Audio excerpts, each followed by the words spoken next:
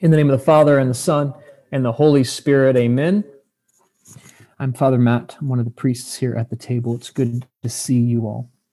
We're coming to the home stretch of our sermon series here, Living the Politics of Jesus in a Partisan America. As for Jesus, this is chapter 7, the last chapter of the Sermon on the Mount. And as for America, the election apparently is Tuesday. That's what I keep hearing.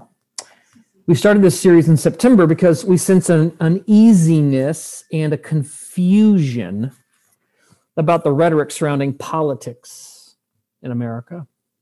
Either white Christians use the pulpit to stump for Trump in an effort to make America great again, or white Christians sheepishly remain silent about partisan politics, focusing instead on spiritual matters like forgiveness and heaven and the like. The second option that I just mentioned promises to kind of let us wash our hands of the dirty politics and politicians, and we focus on the things that really matter, the eternal kingdom. Let the world pull levers and suppress voters, but we're going to get our praise on. Glory be, amen, hallelujah, holy smokes, where's the Tylenol? But the Sermon on the Mount confronts both of those options as unfaithful, deficient, and sub-Christian. Jesus' lordship, the kingdom of God, is inherently political and this worldly. Jesus cares about how we organize society, how we handle our money, how we enact justice, how we use power, how we relate to one another, etc. And today, in Matthew chapter 7, Jesus turns to how justice is meted out in his kingdom. This is all about wrongdoing and power and justice. What do we do with transgressions? How do we handle bad and wrong stuff? How do we carry power and authority to enact that justice? What does Jesus and the politics of his kingdom have to say about justice and wrongdoing among us? Well, friends, today we proclaim the good news. And it's good. That Jesus' justice runs on the power of repentance into a partisan world that runs on the power of rightness, where to be wrong is to lose everything, where you must perpetuate injustice to win. Today, receive the gift of repentance. Church, Christ is full of mercy. Let us see clearly that God's justice is present among us in his gift of repentance. Do not judge, Jesus says in Matthew 7, so that you may not be judged. James talks about some of this as well. So speak and so act as those who are to be judged by the law of liberty, he says, for judgment will be without mercy to anyone who shows no mercy. Mercy triumphs over judgment. So there's a whole sermon maybe on just verse 1 here. Judge not, lest you be judged. You know, Tupac Shakur, he was a rap. Those of us in Generation X, I think, understand Tupac. But Tupac Shakur had a song, and the song title and the lyric was "Only God Can Judge Me." Now, a lot of people have said that since Tupac, including Spencer's main man Kanye West. But this is kind of a phrase that gets thrown around a lot. Maybe a much more updated version of that phrase is haters back off, right? It's basically like, you can't judge me, only God can judge me, I get to do what I want. This is a typical sort of popular appropriation of Matthew 7:1. But what Jesus is saying here isn't that we can't make moral discernments, right? If I hire a babysitter and they show up like drunk, I can actually discern it's probably not wise to leave my kids here. Jesus would not be upset about that. Jesus isn't talking about moral discernments here. What he's talking about is using power to condemn and divide. So we have to discern the difference between things that are different. It's not virtuous to not see difference or discern moral difference. For instance, this is one of the problems with trying to deal with racism by being colorblind. This isn't as helpful as many of us think it is. To erase distinction and difference is to fail to discern like and dislike, or unlike. This is one way that white supremacy stays in power in our culture, friends, because white supremacy norms everything to whiteness. And then if we are colorblind, everyone just has to perform and comport with that whiteness. So it's okay to see difference. It's okay to see black or brown or female or male. Even to morally adjudicate where there's things to adjudicate. But friends, the problem, I'm just using this as an illustration, the problem with color as a means to see color as a means of using power to subjugate and control and condemn or being morally superior to others, that is wrong. That's how whiteness was invented. So whiteness isn't something that people have always seen.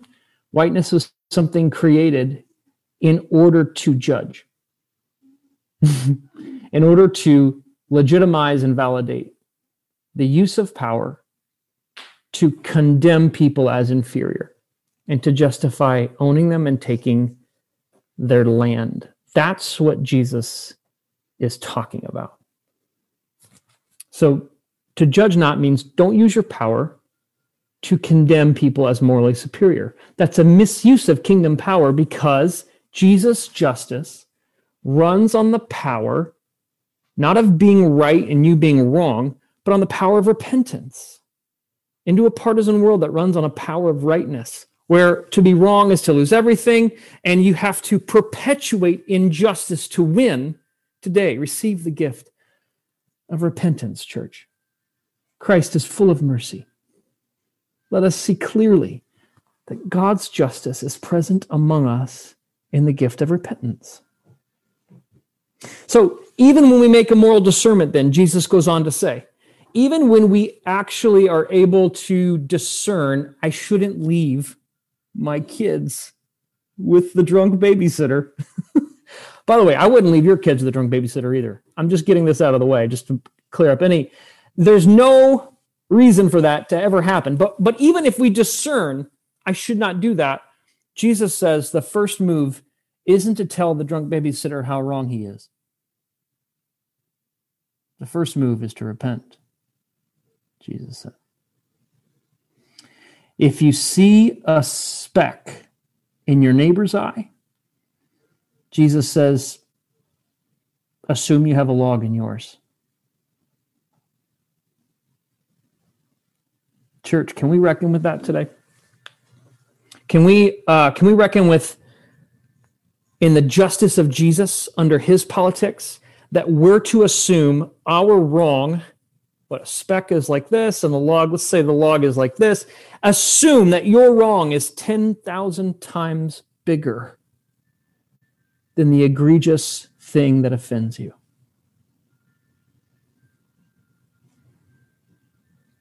Assume that your wrong actually prevents you from seeing clearly. First remove your speck, then you'll see clearly to remove the log. This is why, friends, when something offends us or something bothers us at the table, in our DNA groups, we train to notice what bothers us about what other people are doing or what they're doing or what's happening outside of us, but to treat it as a kairos. To treat it as something that I'm perceiving that bothers me out there that God probably wants to speak to me first about in here. This it comes directly from this passage. You will get offended in this church. People will do legitimate wrong against you because that's just, I don't know, we're kind of wrong-making machines. God is healing us, but that's what we do sometimes. Friends, the way we handle that is we own and name our own kairos so that God can deal with whatever he wants to deal with us, so that then we can move towards others and help them as well. We assume, based upon this, that self-awareness is more important than other awareness. We assume that love, as the foundation of the universe, connects and commits us to the people we're with. Right? so that we aren't these discrete, individualized, isolated, autonomous individuals. And this isn't a personal, individualized morality code, but we actually need each other. We actually need each other. Ain't none of us got the 2020 vision about what's going on in the world, right? So remember that whatever you see, that the person that's doing wrong, either in this church or outside this church, remember that that love holds it all together.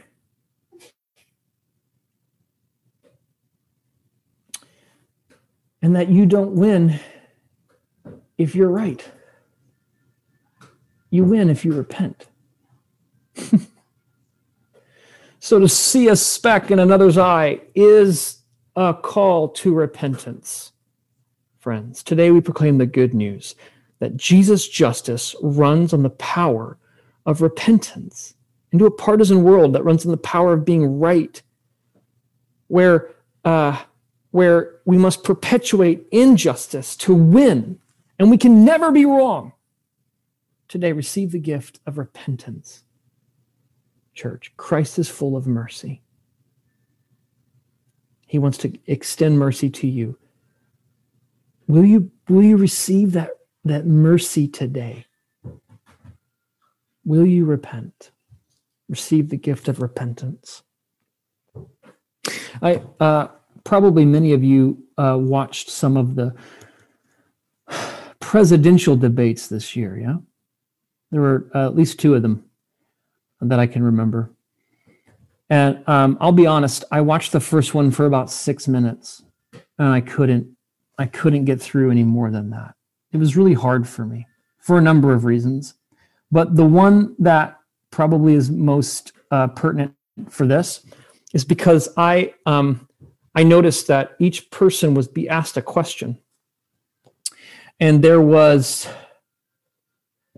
a refusal to answer questions. There was obfuscation. They'd take a question and they would talk about something else, or they'd take a question and obfuscate it, but they'd also make an accusation, make false or misleading statements or incomplete statements about their opponent. Or when a fault of theirs was mentioned, they would deflect and point out a fault of something else when asked about their own. This obfuscation and accusation and deflection, I couldn't deal with it. It wasn't entertaining to me. It was sad to me. And I had this moment right before I turned it off. Like, I had this moment where I thought, what if when confronted with something false or misleading that he said, what if President Trump said, you know what, you're right. I was wrong. I'm sorry. Forgive me. What do you think I should do to make that right? I feel like the entire political system of our world would just come to a screeching halt. Nobody would know what to do with that. Nobody would know what to do with that. It would almost be like, I think it would just skip by it as a blip.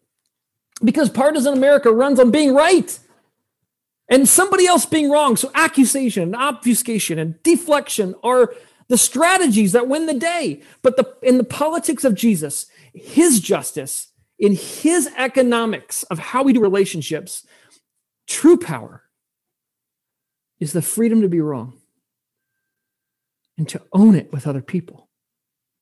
Justice in the kingdom of God under the politics of Jesus starts with us, not them.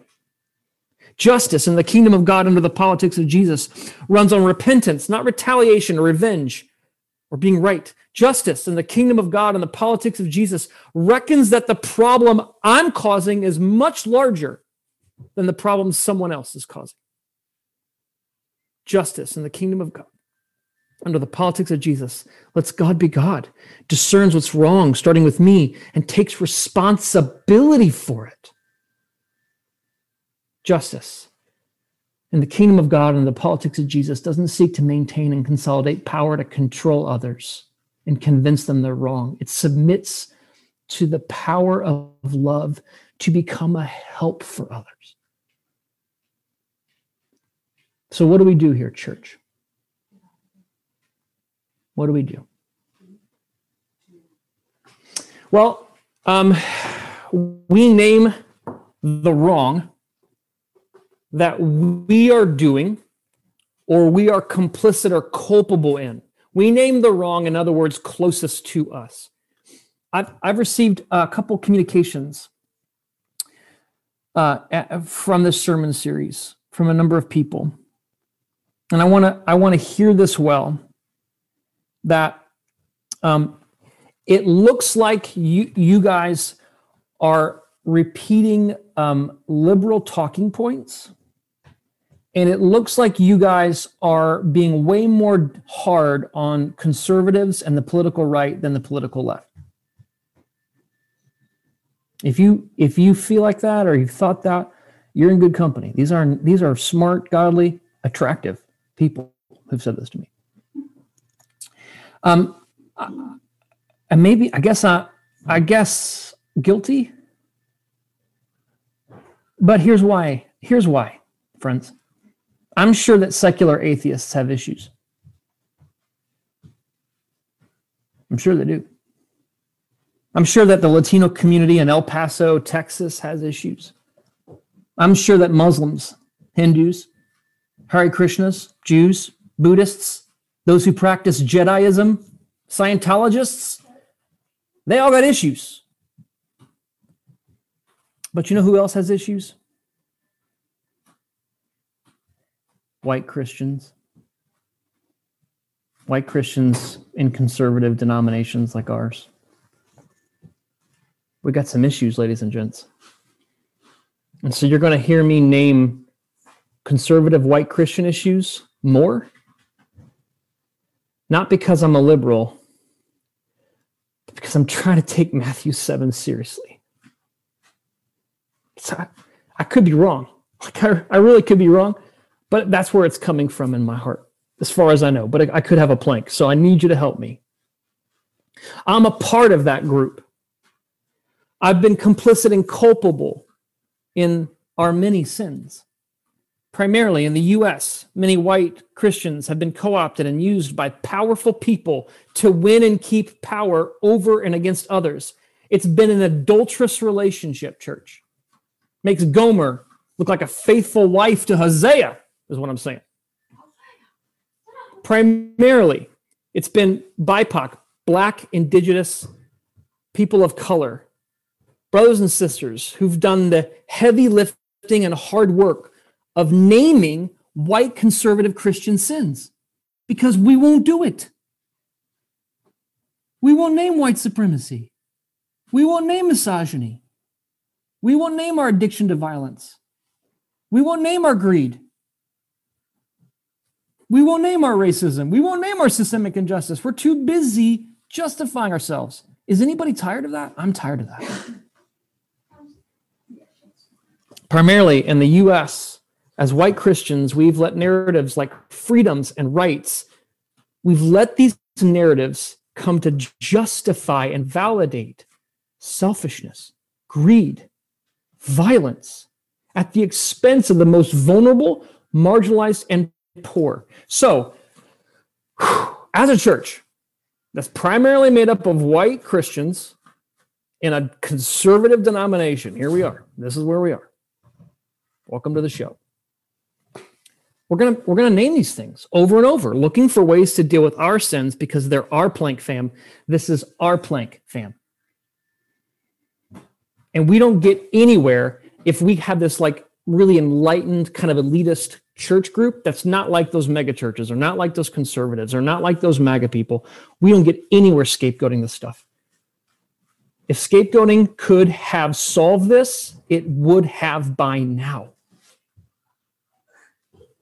So nothing gets better if we point to billionaires or the KKK or corporate crooks to justify ourselves nothing. So that's the first thing. That's why you hear that from me. But again, in the spirit of Matthew 7, I submit to you that might be a plank. And I need to hear from you. Second, friends, we demonstrate the goodness of the gospel as repentance, as mission. We see clearly, we repent so that we can help other people remove the speck, so that we live as though love is true. We live as though we've received mercy. God's power is unleashed through us as we humbly submit ourselves to God and each other. What if, hear me out, I know this is radical, don't jump off Zoom, but hear me out. What if we were actually known by our love? Like what if? When people thought of Christians, they thought, oh, those people, they bend over backwards to own their crap. Even stuff they probably didn't even do personally. They're willing to identify and repent and lament on behalf of wrong stuff done to me. I feel like they're my advocate and ally because they're bending over backwards to say, I'm sorry, we're wrong. What can we do? Can you imagine if Christians were known as a people who were safe because we know what to do with badness and wrongness and evil? We're full of mercy and good fruit. So this is a decolonized helping, friends. This isn't a helping from above. I've got some money. I've got some know-how. I've got a Jesus tract, and you need what I have. Listen up. This isn't a powering up and over others. This is a powering under to help others, assisting others from our need for assistance. It is submitting ourselves to the ones we want to serve. Today, we proclaim the good news that Jesus' justice runs in the power of repentance. Into a partisan world that runs in the power of rightness, where to be wrong is to lose everything, where we have to perpetuate injustice to win. Today, friends, receive the gift of repentance. You've got nothing to lose except for what you want to lose anyway. Christ is full of mercy, church. Let us see clearly that God's justice is present among us in this gift of repentance. In the name of the Father, and the Son, and the Holy Spirit. Amen.